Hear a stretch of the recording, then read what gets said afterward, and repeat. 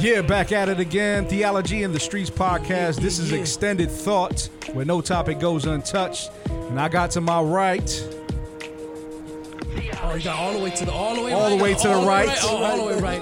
It's your boy Don Dada. Yes, sir. Back one more again. How y'all feel out there? I got right next to me. You got your boy Kurt Classic. And I'm your boy Pastor Lou, a.k.a. Late to the Game. And listen, we got a special guest with us filling in for Gemma Juggernaut. We have David in the Cut Jones. Say what's up, brother. What's going on, fellas? How we doing? Hey, listen, man. Yo, he got that perfect deep voice for that Barry audio. White. What's going on, brothers? Here we go. My Here we levels go. is, Here we Yeah, go. the levels. Hey, check it. So we're gonna continue our discussion from our last episode. Our last episode was music and inside perspective. This is gonna be music and industry perspective. Because brother Dave Jones, in the Cut Dave Jones, he actually has a lot of experience working in the music industry. And so we're going to probe him and work on him and see what we can get, some juicy nuggets, and go from there. So Dave, to just get us going, share a little bit about how you got into working with music artists, musicians in the industry. Well, I was fortunate enough to get an internship at Dejalon Studios, a local studio that doesn't exist here anymore.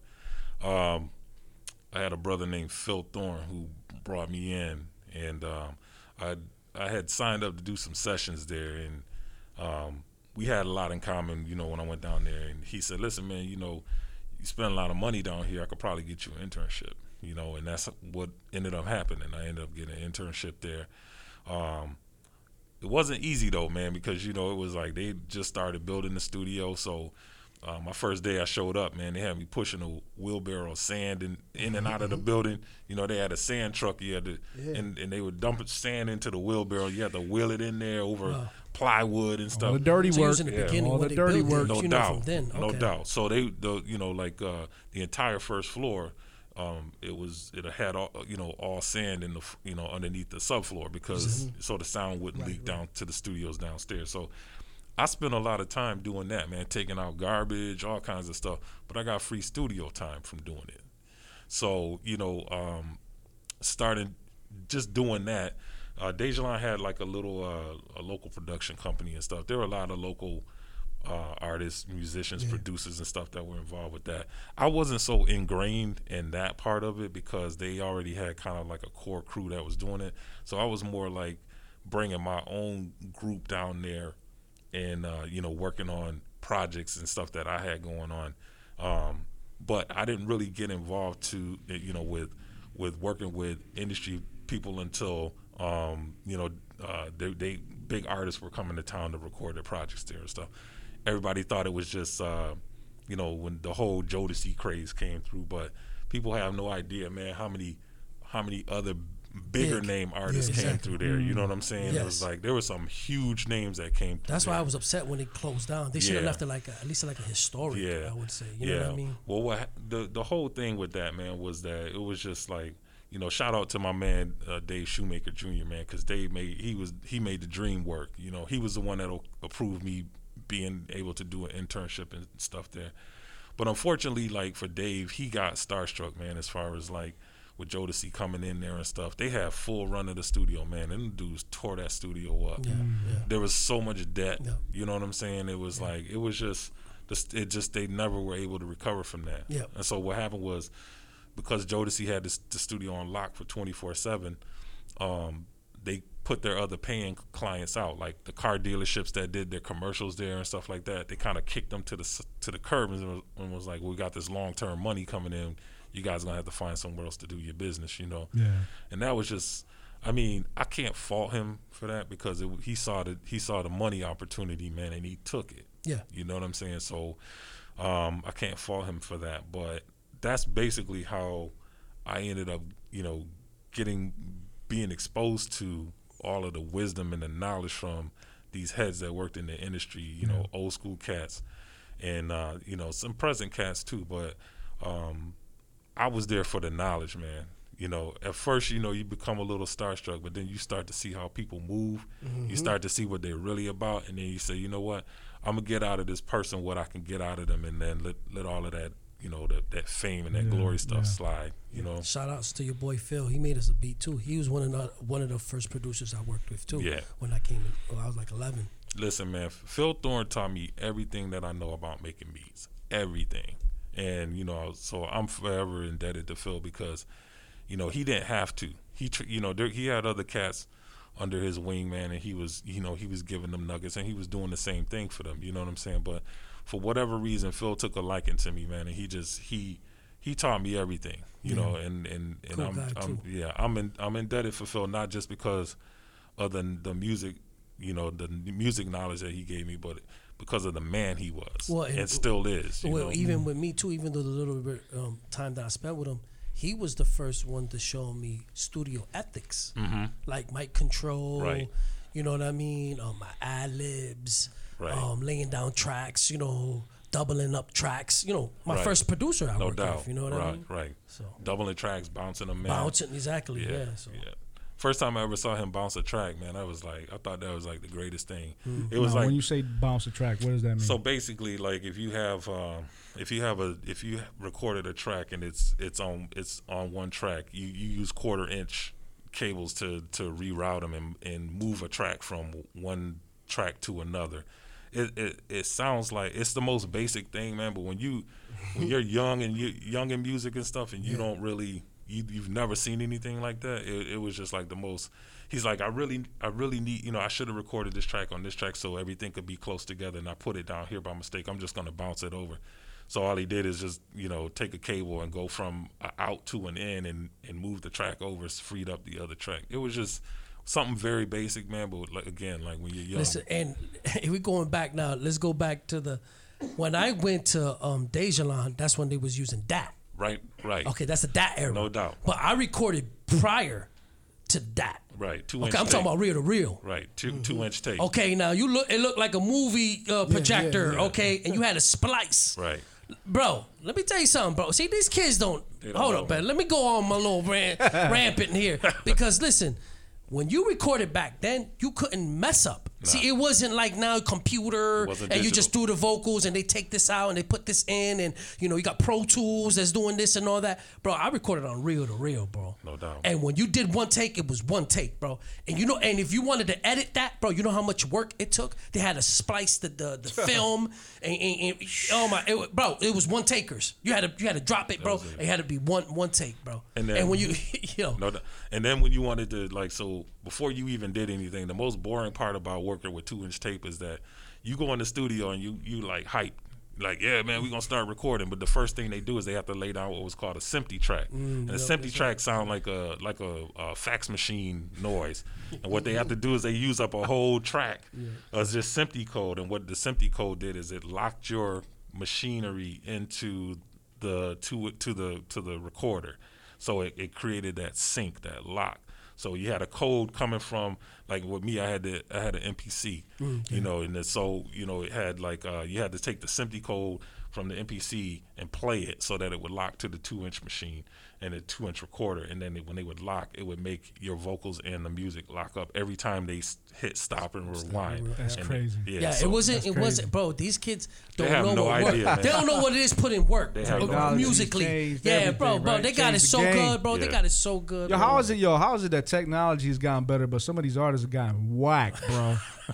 That's why. Goodness. It don't take that much You want to know why? You want to know why? Trash, bro. It's because their audience doesn't demand more from them. That's why. That's big. That's big. Point, yeah. It's like, I'll there was a scene in the movie Malcolm X with Denzel Washington where he was talking with Elijah Muhammad, and they were pouring the water, and my man said he poured the water and he put ink in it, and he said if they'll drink this if they're thirsty, but if you give them this, and he's had a clean glass of water, he said if you give them this and let them make up their own minds, you know, and then you'll have them. You see what I'm saying? And it's the same thing with music. It's like if your audience isn't demanding more from you, purity, clarity, you're gonna give them whatever they want, and they're just gonna take it. They're gonna consume it. They're singing all over everything, bro. Yeah. They ain't rapping no more. Everybody's singing now. Yeah. Singing R&B, bro. It's your boy Ja Rule brought that into the game. And then everybody knocked Ja Rule for doing it. Right, he was ahead 50 of the Cent game. did came and drilled on him for doing it. Yeah. And 50 Yeah. started Now singing. 50 started singing. Yeah, and then That's now right, everybody's singing everything. Yeah. No doubt. So being at Dejalon, like, okay, so what were some of the steps? You went from, kind of doing some dirty work. You got some studio time. How did it lead you into actually making a career out of it? Well, I was one of them people, man. I wanted to get on because I wanted to make quick money. I wanted to build a big house and all of that stuff. I never actually fully made a career out of it because I became a father. When my daughter was born, man, I had been around so many dudes who were deadbeat fathers in the industry. And just watching these dudes, man, I'll never forget this, man. I went to Dejalon on Mother's Day. It was Mother's Day afternoon to go pick up. I had left one of my rack mount keyboards there, and I walked in, man. When I buzzed in and I looked in the lounge, there was 3 guys in there from this group, local group, and they were all in the lounge and they were all asleep on the couch. And I'm thinking, I got to get my gear because I know a lot of people here, and I don't want my gear just sitting here because I need to get home and go see, spend some time with my mother for Mother's Day. Yeah. These dudes are in the studio on Mother's Day, sleeping on the couch. Mm-hmm. And one of these dudes the funniest part about it is he got in an argument with another brother, and the dude said something about his mother, and he was about to kill this dude. But here he is on Mother's Day, sleeping on the couch in Dejalon, waiting for Jodeci to come back into the studio so he could be following them around. You know what I'm saying? I ain't gonna lie too. With that studio life, I was one of them. Yeah. You know what I mean? I had a kid at 15, and I was in the studio, bro. I lived in the studio. You know what I mean? Like, we go in daytime, we come out daytime. Yeah. Bro, we spend 18, 20 hours in the studio. Yeah. All week, every day, we lived in the studio. So I could relate. I was one of those deadbeat dads. Nah, but listen, though, I was 25 when my daughter was born, man. Mm-hmm. You know what I'm saying? So I had already seen a lot going down at Dejalon. I had probably about maybe 4 or 5 years of spending time down there, so I saw a lot already. Mm-hmm. So this was like, to me, it was like the tip of the iceberg for me. When it was like an everyday thing. I would see these dudes just hanging around, man, looking for table scraps. Yeah, you know what I'm saying? Because they're trying to get on. Yeah, they trying to get on. No doubt. But I always thought, I wanted to be super producer. You know what I'm saying? It was like you couldn't tell me I wasn't gonna be a super producer, man. But then I started to see the dark side of the industry, and then it had an effect on me, to the point where, just to keep it real, I've shared this story with my wife, and I shared this story with my kids. It got to a point where I actually almost took somebody's life over it. Mm-hmm. And I can go into it, and I don't want to take up too much time, but what it boiled down to is everybody's trying to get on, man. A lot of people saw this Jodeci MCA thing as their opportunity to get on. People backstabbing each other, man. Mm-hmm. Cats I went to church with, man, we've been friends all of our lives since we were infants, man. Backstabbing each other, record. So in my instance, what happened was I was working with a young lady, and I'm not gonna say anybody's name in this story because these people still live in Rochester, and I love these people. These are people that I grew up with, and I have mad love for them. Young lady I was working with, long story short, her family was trying to get her a deal at Dejalon. I was working down there.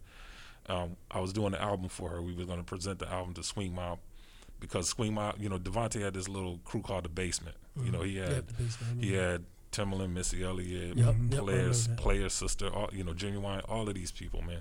Yep. None of these dudes, by the way, none of these people had contracts with him. Just so you know. Nobody had any signed contracts with him, but they're following him around all over the country and stuff. Just, on per diem, just want to be down. So I'm working with her, and I told her, I said, I don't care what anybody else is doing. You need to get a contract. You need to get a signed contract. She had a cousin that was her handler. It's like he would stay at the studio with her to make sure, them guys wasn't pushing up on her and stuff like that. He gets in her ear because he's trying to be down. He's trying to get a job with Devontae. He convinces her to record my conversation with her, where I told her she needed to get a contract. She does it, and she goes and plays it for Devontae.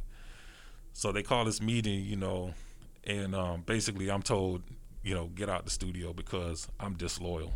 Okay, so I'm disloyal, and because I'm telling her, you need to protect yourself. Mm-hmm. So, at first I was very upset about it because I felt like her cousin, ruined my career or what a career I was trying to start. So I started following this dude. I knew where he lived, and I knew his patterns. I knew where he was going. This is a true story, man. And after I left Dejalan, I went.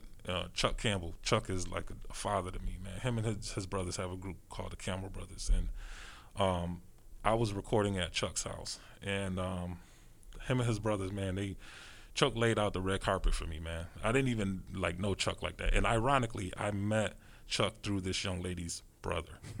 Okay, and yeah, and so I was following this dude, man, and I was like, you know what, I'm gonna kill this dude, man, because this I was that angry because I felt like I had put in so much work. I was following this dude, man, and I had made a determination that I was gonna take this dude's life over music, man. Mm-hmm. Okay, so I followed this dude home, and I parked across the street from this dude, man, and my phone rings. I had one of them big Motorola, the big brick cell phone. Yeah. And so only it all you gotta do is throw the phone at him. He died. No doubt. No doubt. It could have only been 1 or 3 people. It could have been my mother. It could have been my daughter's mother, or it could have been Chuck. I didn't because back then phone bills were high. Man. Not too many people had. Yeah. And I answered the phone, and it was Chuck. He said, "Hey, man, what you doing?" And I said, "Man, listen, I can't talk right now, man.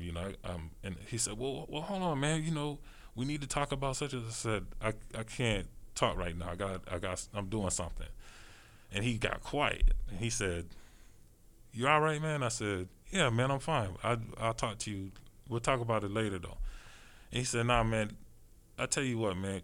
Come by the house now, cause we really need to talk about this." And he kept, man, he was on me. Yeah. And then so I looked over, and the dude, he had got out of his car, and he was taking groceries into the house, and it was my opportunity. Yeah. To lick some shots at him, you know what I'm saying?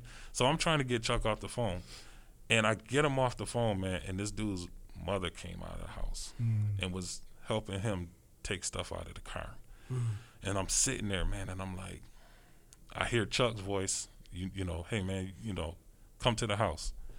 And I'm like, I need to take care of this. I ain't no gangster, man, but I was mad. I was upset. I felt disrespected, and I felt like he had taken an opportunity away from me that I had waited a long time for. And when I saw that dude's mother, man, the only thing I thought was I couldn't shoot this dude in front of his mother, man. So you know what I did, man? I put the gun in my glove compartment. I started my car, and I went to Chuck's house. When I got to Chuck's house, he didn't say a word to me, man. He looked right at me, and he could tell something wasn't right. I went in the basement, man. He said, "Hey, man, I got these tracks. I need to move from Tascam, over to blah blah blah, and I need to get it done." He didn't really need me. He just knew that's who Chuck was, man. And that's a story that I'll never forget, man, because I could have. My wife likes to say this all the time. You only get one life, and it takes a second for you to throw your life away. You know what I'm saying? That's right. 1 second, man. I could have been rotting in prison right now. That's right. I could have been rotting in prison right now for taking that man's life for nothing, man. Man, the industry is serious. And you know what's crazy, man? I could sit here and blame it on the industry, but it was my desire and greed for fame. The industry, just drawing you in, like it's a whole beast behind it. That's crazy. There's a spirit behind it. There is, though. It's a spirit behind it, man, and you have to be careful. No doubt. Because and like I was saying earlier, it can happen to anybody, whether you're secular or whether you're trying to do Christian music, gospel, whatever, it can happen to anybody, man.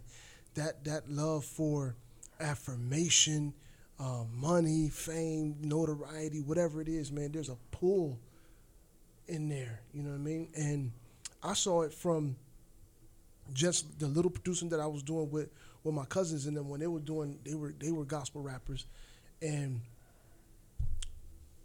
bro, and we're talking about just local, man. We ain't talking about big time stuff. We're talking about just local, right?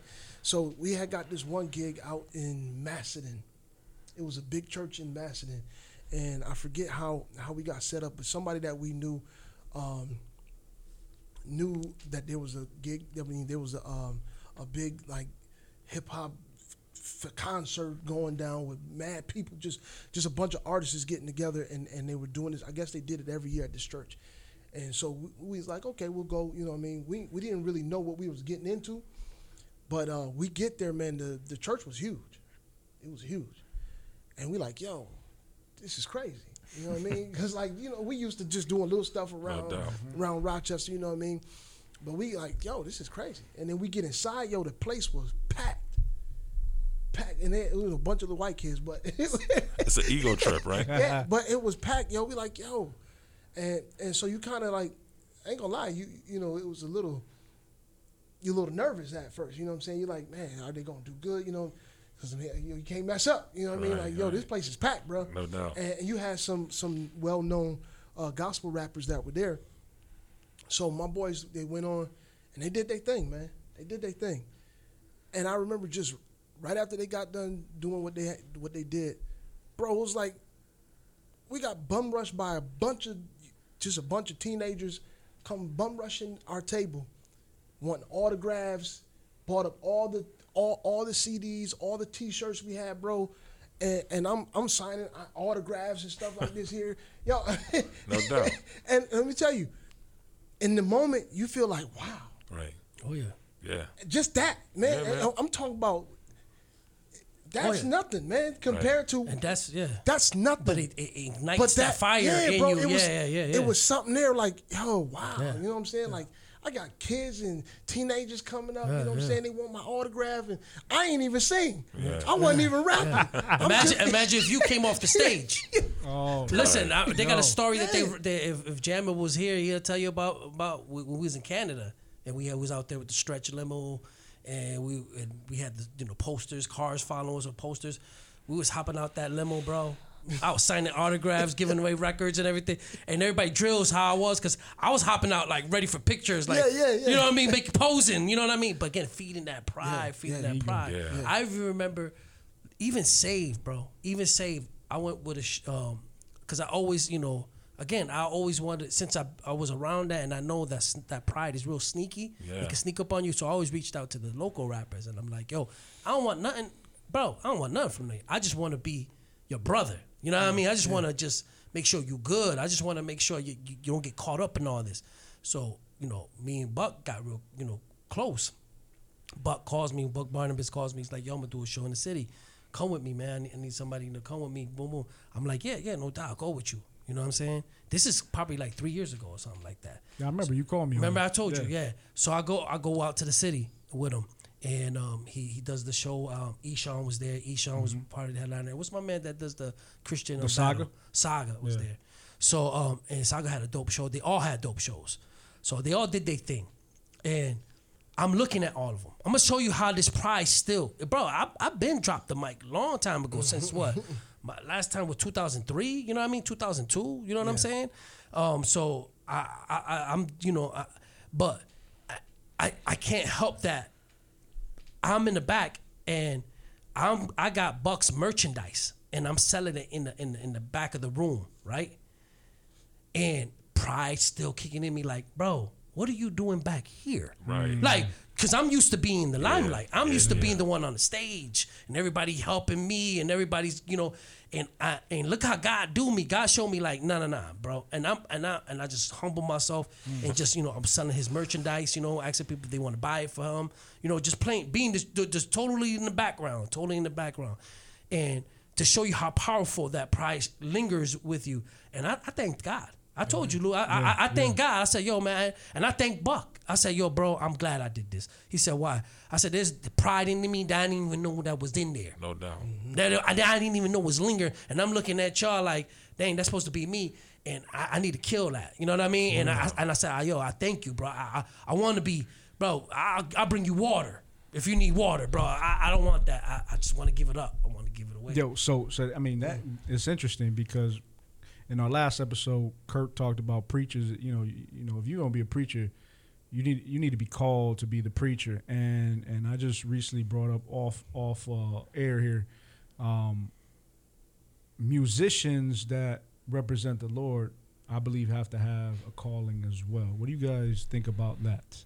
Yeah, I do believe that there is musicians are different if you look at them. You know, like it's funny. A lot of musicians that I know are compulsive. Like they're very compulsive on certain things, and that is a good trait because it makes them compulsive with some of their music. A lot of rappers that I know, they had that behavior, that compulsive behavior that you know, like they couldn't pay attention to nothing. But when it came to music, they could zoom in and tap into a part of their brain that they could just create. But take them outside the studio, they're all over the place. You know what I mean? They got, you know, attention disorders, all that. They're all over the place. But they got to tap in when it comes into music.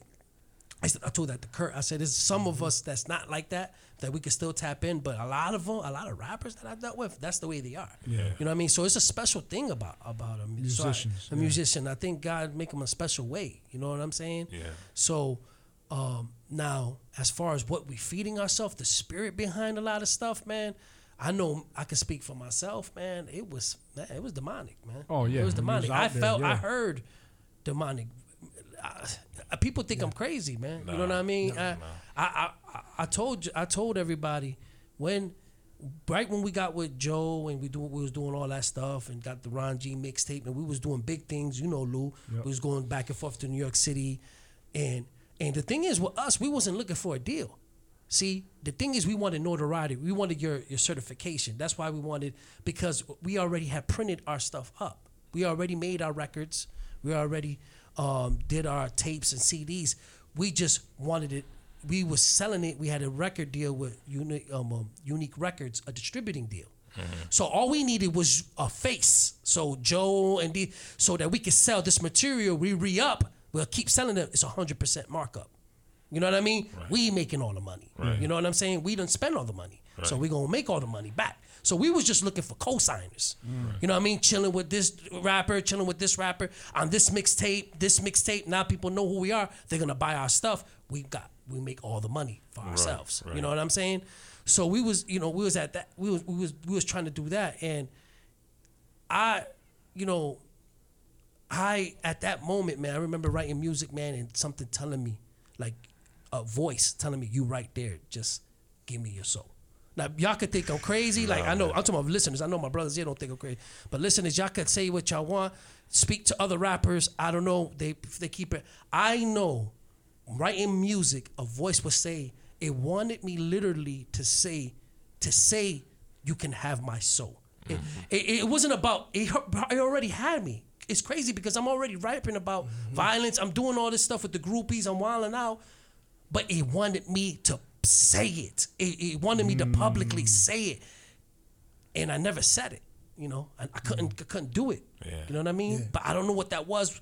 A voice kept telling me to say it. Wow. Just say it. Wow. Well, I think part of this is, like you said, you alluded to already about musicians being called, right? Because, I mean, when you think about it, and we talk about in the confinement of, obviously, the church, right? And so being called to do the work of a musician and realizing that when we talk about worship, right? When you talk about God's music, worship, you know, he said that they that worship me must worship me in spirit and in truth. Mm-hmm. And you can't do that without understanding that there's a covenant that takes place between the worshiper and the one who receives the worship. Right. The one who's there's a covenant there. Yeah.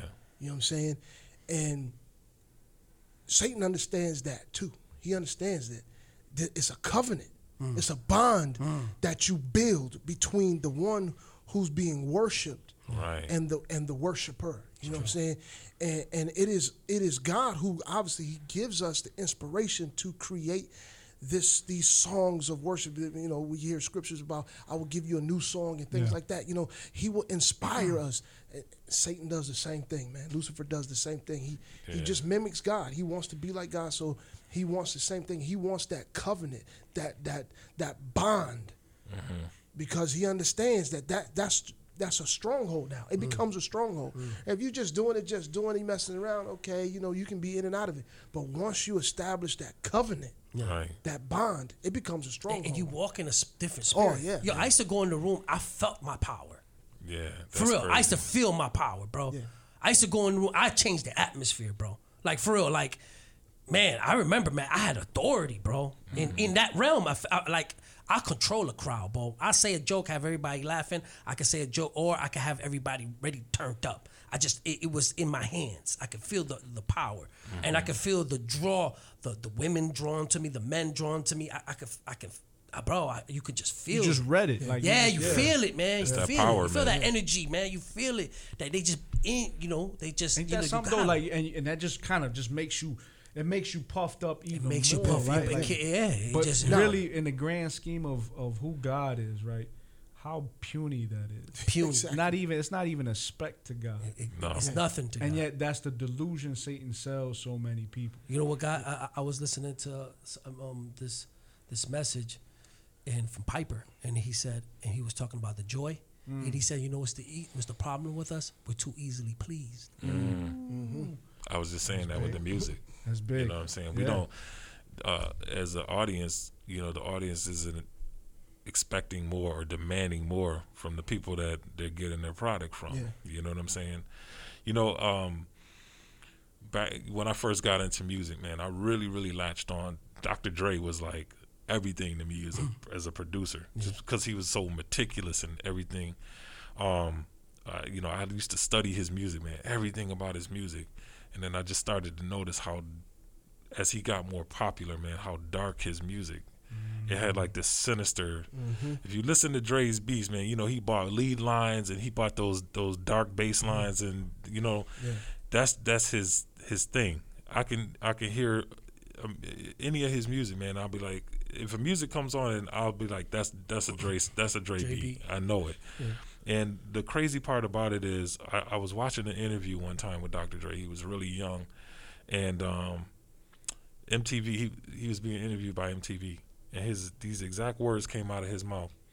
He said, "I'll sell my soul to the devil to go platinum." Wow. And I look at Dr. Dre today. Now I don't want to speak any negativity into that man's life, but if you look at all the moves that Dr. Dre has made. You know, they talk about the Jay-Z's and they talk about, you know, Jay-Z is a billionaire and all that stuff. But you look at the power, you know what I'm saying, from the aspect of who Dre is aligned with Jimmy Iovine, you know, one of the major players in the music business, and in the community too. But you look at Dre with where he's come from and like all the things that he's been able to accomplish. And I have no doubt in my mind that Satan had his hand all in that because he said those words. Yeah, I believe so. And you know what I'm saying? And it's not like so I think some people, not to get it confused, I don't think these people are cognitively worshiping Satan, right? Exactly. There's some people out there that are straight witchcraft, and we know that. We're talking about people who just crave power. Exactly. Yes. Right? Yes. Exactly. And because they crave power, notoriety, money, fame, status, they do whatever to get that. Obviously being darkened in their mind that the one who offers that is the God of this world. Exactly. Which is exactly. That's right. Exactly. And that and Jesus Christ in Matthew 4 and Luke 4 was tempted, and one of those temptations was the power of the world. Yeah. That's right. Power that comes with the world, the fame, the notoriety, the status, and yet he didn't take it. Listen, go ahead. Go ahead. Now, I was going to say, I think that, some of them do Oh, I agree with that. Positively, you know what I mean? Yeah, I agree with because that. I I think some that do. The perception of Satan from a Christian perspective is different from the world. You know, the world looks at Satan as, you know, the light bearer. You know, he's the light bringer. He illuminates, and you know what I'm saying. Basically, it's kind of freeing the soul of man. Freeing you know what I'm man, saying? to do what he wills, Especially in this to new do what age the man sometimes. wills. So to now do. I'm shaking off all these shackles. I can basically experience me. You know what I'm saying? And just do me more and find different aspects and dig deeper into me. So it seems like it's not it comes across very angelic, if you will. It comes across enlightening. It's like it's feel good. It's not it doesn't present itself as demonic. Yeah. As a Christian would look at it and say, man, that's demonic. Right. But the world looks at it and they see it as Embrace light. it. Yeah, they embrace Because it's not coming across with pitchforks and you know what I'm saying? Right. That's right. not the way he coming at you. Right. But you know what's interesting? You say that, and what you say, Dave Jones, just as a fan, right, who listen to all kind of music. And after becoming a believer, I would go back and listen to some of the secular stuff I used to listen to, and I could tell from the Yeah, man, you feel it. not the lyrics, just Right. outside the Yeah. just the production of the music. It was something, like you said, sinister about Yes. it. Yes. Something sinister about. But not only that. So like for example, you got an artist would drop a single, right? Dope single, got you going, got you moving. No doubt. But then listen to the album. No doubt. Man, some vile stuff Yeah, coming from man. these albums, man. Well, let me speak from the artist perspective. Go too. ahead. Because there's some music that I've done that's not Christian that hold, they're close to my heart. I got a one track called Love Me the Way, and I'm speaking about my father. Yeah. And how the drugs had him, right? And it was me spilling out my heart in that track, okay? And talking about how he, the hook was called somebody singing, saying, "Love me the way I love you," no matter what. That's what the hook was about. He's saying, no matter what I do, love me the way I love you. Yeah. And I'm rapping about how he was caught up. You know what I mean? But my dad was still telling, hey, even though I'm caught up, bro, love me. You know what I mean? The track still hold dear to my heart. No, but there's this is good what I'm music. saying. There's still some good music. That's out what I'm there. saying. So, but it's on an album that some demonic stuff is on the I hear album you. too. That's See, my that's point. what I'm saying. I'm piggybacking off your point. So like you get some singles, or even like you get some conscious rap, some Common, some Talib Kweli, Most Def. Some of the things like, yo, man, boom, you listen to it, but then you listen to the full length of what they're dropping, and it's like, Yo. Something's not right. Yeah. at being hindsight 2020, right? In the moment, it's like, yo, this is hot, this is flames, I'm loving this. But you go back and like I've gone back and listened to my favorite rapper to this day is Nas. Like he was the one that turned me out to hip hop. Nevertheless, I go back and I listen to it and I find some very interesting things in his music and his lyrics. A lot of references to Christianity. Yeah, there's a lot of blasphemous stuff. That's It's my both. point. It's It's both. blasphemous. Yeah. But they're speaking out of the mouth, not understanding. Now, understanding. what they're You're saying. right. You're right. It's You're right, dope you're right. bars. Yeah. But they don't understand how They they're don't make no offensive to sense. God. Right. Yeah, you're right. So it's crazy. when it Listen, I comes have to a question for you guys. So, I have this embodiment of music that I've done. Okay, now if I wanted to, I want your opinion. I already know where you're going. Bro. It's stuff I'm not getting paid for. Okay, it's in the cut.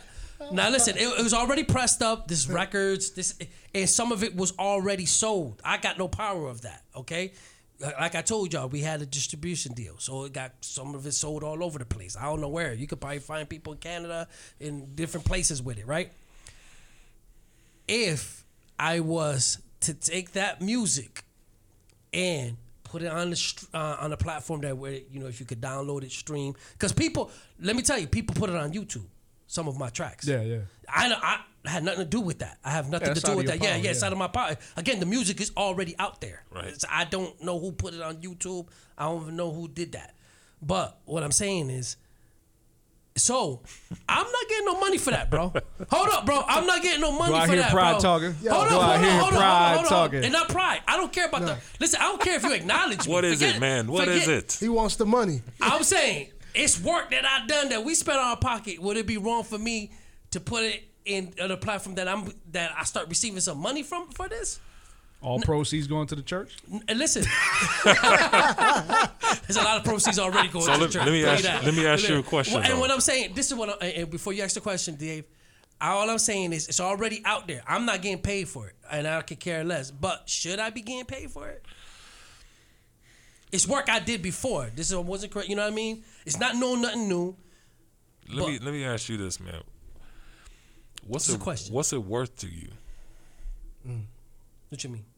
So, is the value of what you will get in return? So you go to them and say, "Hey, I think I should be getting paid for this." Can your conscience deal with it based on what the material is about? Yeah, I mean, right now, I wouldn't. I'm not about the material that what it's about. Then you answer your own question, man. Yeah. It's like take it as a loss. Listen, man, it's not even a loss, it's a gain, man. Not only that, that man is dead. Exactly. It don't even represent you any longer. I mean, you could use it for testimony's sake, but of course, yeah. To flourish or to move forward. Okay, so what about the people like Kanye West? He's got a whole large of archives of stuff that he did before he was Christian, and God willing, he keeps doing the walk that he's doing, right? And say, I know he's been having little things, but I'm still believing that God could keep him. Now, what he just disregards all the music he did too. Well, I think the business end of that is already set up for him to receive. But what's the difference between me and him? The just because my business, I got listen. I got publishing. Just like no, I'm being real. Okay, I got publishing. Here's the difference. Rights to it. I'm gonna tell you what the difference is.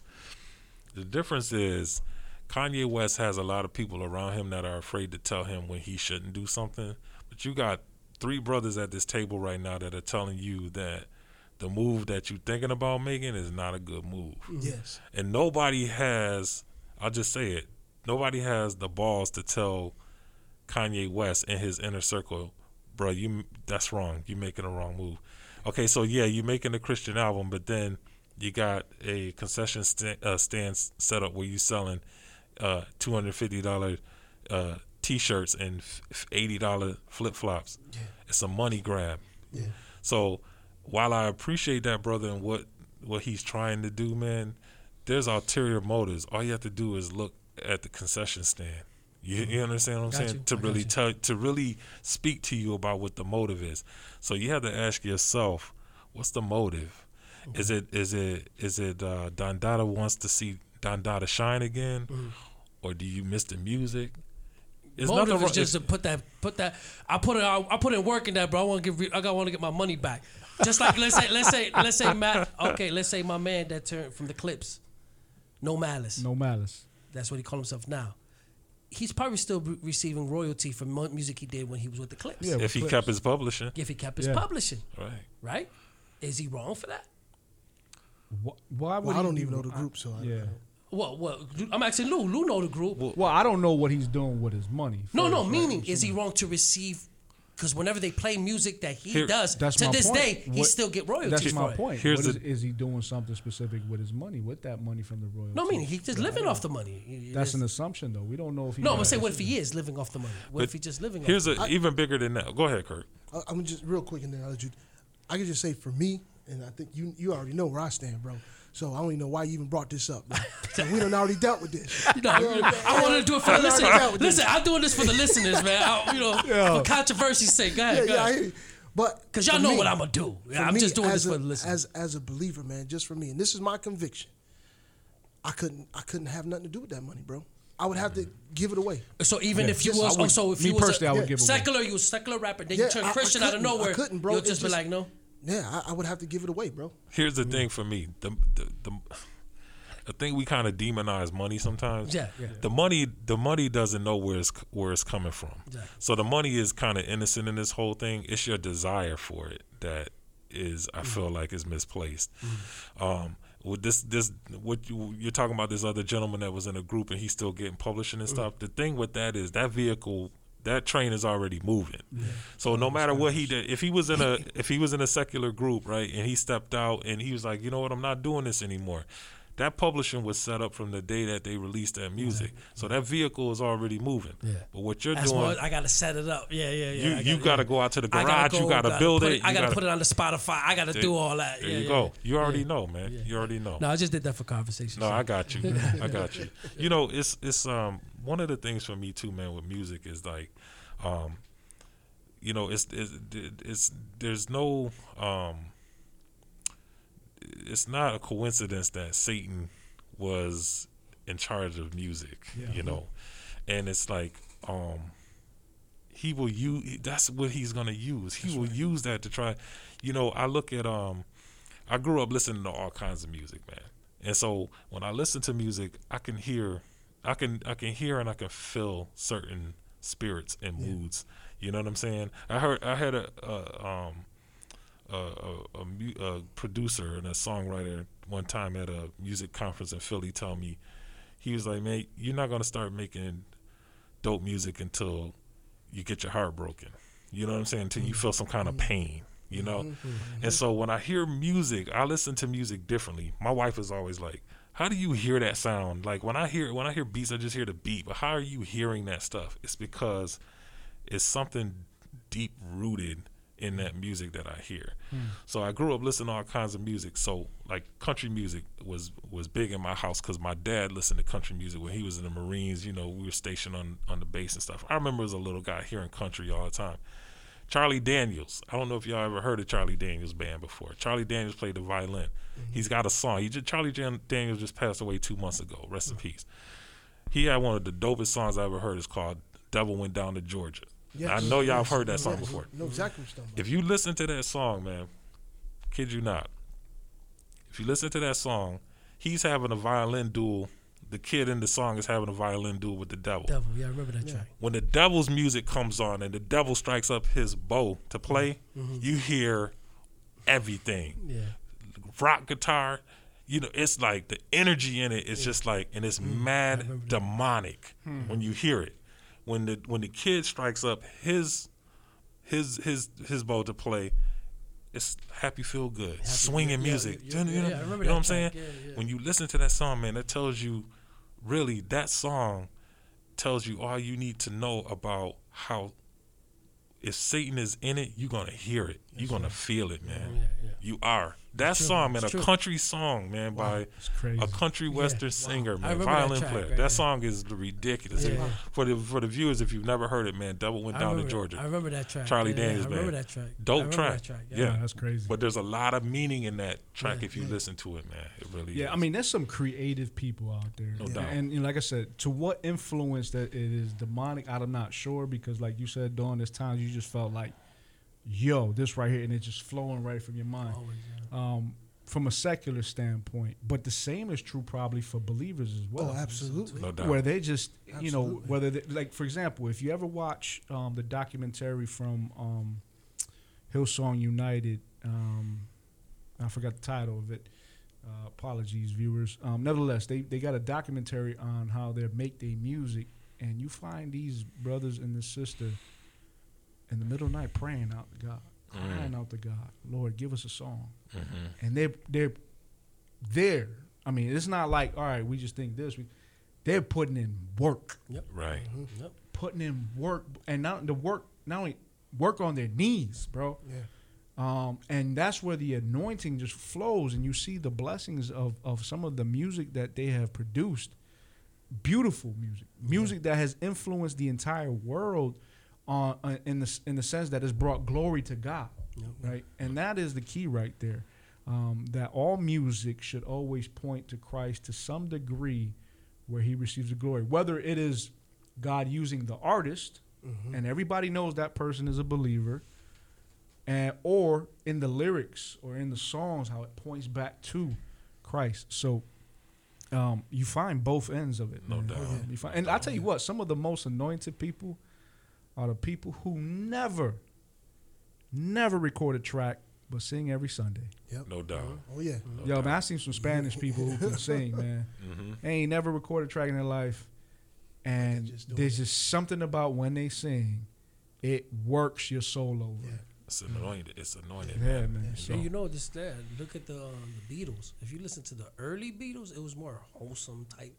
Then you listen to the Beatles when they start doing drugs. The music went somewhere else. they got Of turned course. out. Yeah, No it went doubt. somewhere else. His spirit's behind it. You No know what I mean? doubt. But listen, how about these Christian brothers, rappers right here, that feel like you marginalizing them, you're boxing them in by saying that that they can't come out and just rap about just regular music. If they rap about the streets, they want to rap about the streets. They want to rap about this. They want to rap about that. The fans, like you said, give them kickback because they're like, oh, you're supposed to be Christian.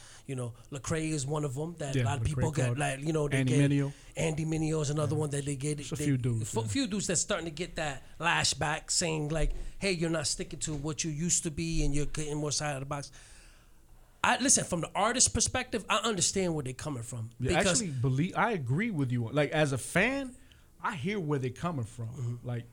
Like the notion of, yo, I'm a hip hop artist, man. but I'm a Christian as well. Yeah. And they don't, the label. I'm not a Christian hip hop artist. I'm a rapper who's a Christian. Exactly. Right. So I hear that argument. I think what fans struggle with is that there has been a change in the language of their music. yeah. Yeah, it's all about timing, bro. Like if you had started out as just like you're a feel good rapper, you ain't got no craziness in your music, you just that's just what you was doing, and then you dropped a gospel straight up Christian album, you know what I mean, and you started doing both. I don't think people would have a problem with that because it's you started off already. That's what you was doing. We know you for that. Right. But when you came out strong, this is what because a lot of these Christian rappers, they come out hardcore Christian rap. Yeah. They ain't coming out Theologically with sound they doctrine. ain't coming out with no with the party dance Christian rap. Right. They coming out hardcore, and then to see you go from that to then now you just want to do so-called feel-good music. But listen, one thing I could say about an artist, and to talk about what you're talking about, Kurt, and that's great that you brought up. An artist is an artist. He speaks what he lives. He speaks what's on his mind at the moment and what he's going through. So then Christ ain't on your mind no No, more? what I'm saying is this. So in the beginning, there was no voice for Christ when hip-hop first started. There was no genre. There was no Christian hip-hop. So it was just hip hop. But we like, oh, I like hip hop, and I wish there was Christians rapping hip hop. Right. So now your life is all that. That's what you're involved in, and now you're going hard, right? Like you're spitting Christian bars because you're like, yo, we demand a voice and we demand some shine time as Christians, and we want to spit hip hop. Now, okay, boom, it's established.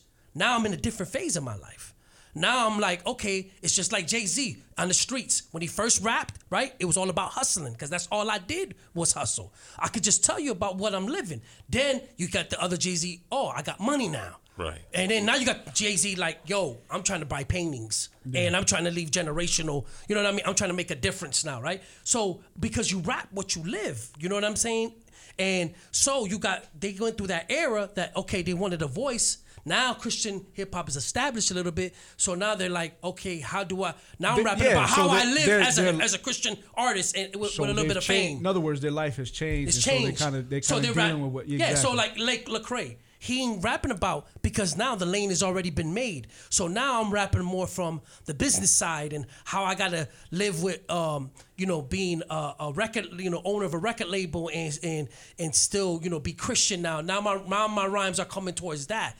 You know what I mean? But I would say this though. I'm talking from the Christian, the artist's point of view. I would say though, like with just speaking on Lecrae, and I still listen to Lecrae, but you could, in listening to some of the music, you go from theologically sound and doctrine, right, to now you talk about some social justice issues. You talk about, there's some hot bars, and then at the same time you talk about, on some levels, you don't feel like the need to be accountable to the fans per se, because I've heard that in his lyrics as well.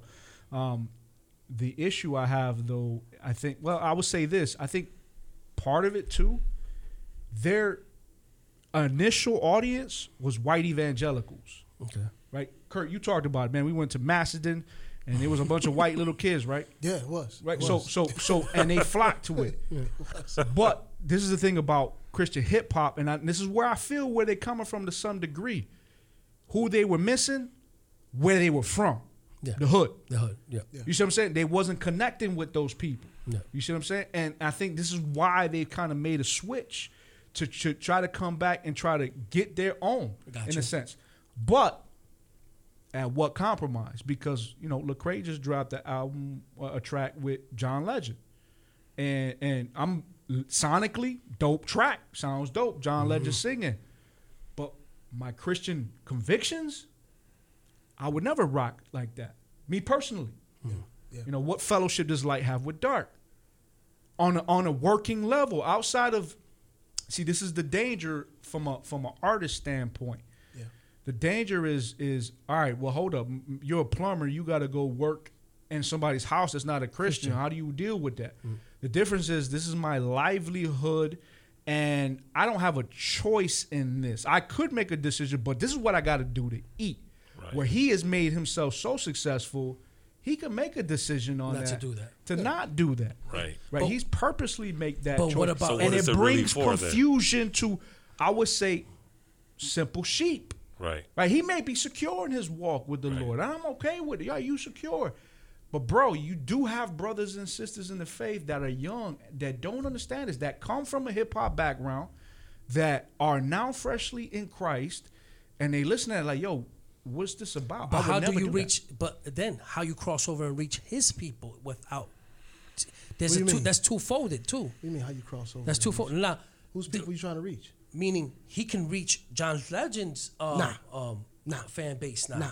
Because now he does I it. don't- nah. Now they can be like, who is this dude Lecrae? Nah. Let me look into it. I don't believe will. that. I It don't believe won't that happen. happens, bro. Nah, I don't it believe that won't. happens. Why not? Because, bro, listen, Because we're supposed to be different. we're supposed to be different, and not only that, bro, but the problem I think that we don't talk about is you got to go back to motive. Right. When you look at, okay, now you want to start doing this stuff, why? You know what I'm saying? Why can't you started off this way? Why can't you end this way? Why can't this be who you are? Why? Why you got to go this way? You know what I'm saying? What's the motive? And then we want to say, well, it's to get more people. But are you, though? Kurt Franklin tried that. We see that don't work. Right. You just get a bunch of worldly so-called Christians. Come on, man. It's either. But does he are you- change anything in his frame of work? Like, okay, so the song that you're talking about, Lou, what is Drown. it? What is it about? I only listened to it once, so I didn't get into the lyrics Okay. like that. Because what if he's bringing Kurt into his realm? But you're not, because most people going to end up. I mean, he's bringing. This what John usually Legend happens. into his. What usually realm. happens is people find out, oh, that's John Legend. Guess what they're gonna do? They're gonna go listen Yep. to John Legend. So you think it's Yeah. reverse instead of And I'll be Bro, honest with it's- you, when I listened it's to it, I definitely was reverse. listening to John Legend. Bro. I wanted to see what John Legend had to bring to it. But there can be a few that will say, "Who is this guy, Lecrae? I like his you lyrics. might Let get me it. listen You to might his get it. hip hop. Yeah. Yeah, let me You listen might to. get it. he God might- is sovereign and able to do Yeah, yeah, that. and he's being, as long as Lecrae is being who he is, That's what you gotta. So that, again, it's just that's- like going to a secular party, right? You still being who you be, right? But you're there to show the love and talk to the people. Come down where they at. You know what I mean? Because they ain't coming inside the church. No, and that's a fact. They're not coming. Yeah, in they're the not church. coming in the church because we acting too like like a social club. Well, that's and You know I what I think mean? that's some of the shift or some of the reasoning behind their shift of communicating their music, where they're trying to appeal to a different demographic. Now, is it because of money, the revenue stream? See, that's I don't know. We don't know. We can't. I don't know we that for sure. speculating. What? You speculating if you say I that. would say- we are speculating, but we're speculating for good reason. Yeah. Because And that's listen, the man, key somebody right there. has. That's Listen, the we key are right there, Kurt. ambassadors for Christ, and we are supposed to hold our brothers accountable. Mm-hmm. So if I'm smelling something that bro, that don't smell right. What's up? Now, Mm-hmm. if it checks out and you know what I'm saying, fine. Now I got to back up and I got to say, all right, man. You know, me personally, my personal conviction is I wouldn't do that. But hey, if God gave you the grace to do it, then I got to fall back. Because we don't know- We can't.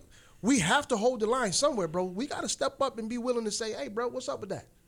I hear you, but what I'm saying is, we can't say the brother's been out of line because we have no proof of him.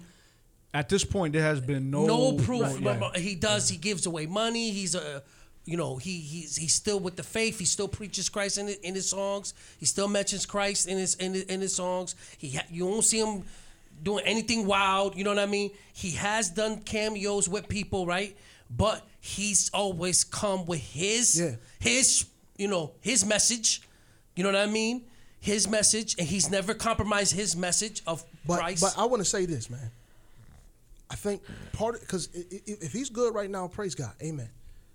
But Satan is very crafty, man. Yeah. This dude is very crafty.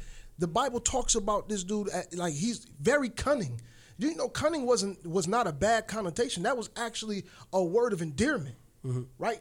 So when we talk about how shifty this dude is, I tell my youth all the time, when it comes to temptation, especially when it comes to, when we talk about sex, man, Satan ain't caring if you was at your girl's house and y'all didn't have sex the first night. Right. He don't care about that. You gonna try again? He like, yo, you could go over there 100 times. Yeah. He waiting for the 101st time, where you just right there when you was weak enough, everything came perfect, and boom. Now, guess what? All them 100 days that you didn't do nothing, gone. But it's gone. also God is all powerful. Absolutely. So it also could be God shining a light on darkness. I don't know, man. I think God, because again, because look what we're talking about. I'm gonna put it like this. He has not compromised. He has not compromised his message. Now I can see we'll have something to say if he compromises in his message, and he, now well, he's doing it. I would say I don't know if he compromised, but his message has changed rap wise. It's not the same when he first came out. And it's not like he just worked with John Legend. Didn't he work with what's the cat He from worked with a Chicago? couple. That's what I'm saying. What's the cat from Chicago's name? I forgot the white rapper. Church clothes joint. But, Yeah. And see, But don't you see again, the appeal? See, that's the other But thing. he's still. But look at that album. Church Clothes is a powerful Christian album. But a lot of people see, and this is where Shai Linne came in and dropped a whole album on these type of dudes and some of the things they were doing. Why? Because Church Clothes goes hard on the church. True. And that's who the Bible says. Who is the accuser of the brethren day and night? Yeah, Satan. that's a good point. Right. Great Now, point. I'm not saying the church is absolved from correction, and it needs some things to be pulled out to light because we do it ourselves, right? But the reality is that there has been a trend with 116, and not all 116, but the Cray, the Minios, where they have said some things that just controversial, man. And the true. body That's of Christ is just like, yo, what's this about? That's a fact I can't argue with. That's a fact I can't argue with. And it's just, you got to think of the more you do it, man, you're opening yourself up, man. That's what I'm afraid of. Right. You may stand strong now, but man, I'm gonna say I do want to say this, right, to try to bring balance to it. He's in a different avenue, right? Like from a Christian hip hop business standpoint. Yes. He is a pioneer. Yeah. There's no other labels out there that's doing it like Facts. him. So the reality is we don't know what it's like to be in those shoes. And he's putting out Christian artists. Exactly. Secondly is I think we have to give him some leeway for mistakes too, right? Exactly. And that's one level. So they may make some horrendous decisions, and by God's grace, God may correct them at some point. And they may, he's still living. You know what I'm saying? He's still breathing. He may come around and say, "Yo, I'm making these mistakes." Right? Exactly. Yeah. So on one level, I do want to offer that, but at the same time, I think sometimes it is confusing to younger believers, especially who are passionate about God and want to serve the Lord hard. We're not talking about just some youth, right? We're not talking about, even though that's dangerous for them sometimes as well, because now they look at Lecrae, he rocking with John Legend, right. And now because they're not sound in doctrine, danger is like, well, I could do whatever, I could. If he could do it, I could do it, kind of thing. So, long story here. I mean, trying to break this down because I want to close this shop up here.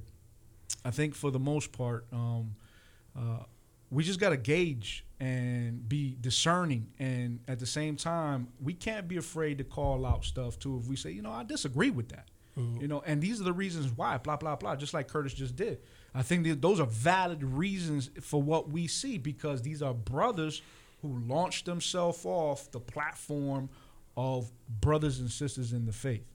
Now they're doing something a little bit different, but like I said, maybe because it's a whole new avenue business-wise. and they're trying to figure it out. They're trying to navigate it. Yeah. But this is where we pray and hope that they have elders in their lives that are encouraging them, speaking into them, and holding them accountable. And we can pray for them too. Yeah, Yeah, absolutely. and we That's here a for fact. them. Tats Nation is here for them if they ever need some brothers in the faith that support real. them and love them.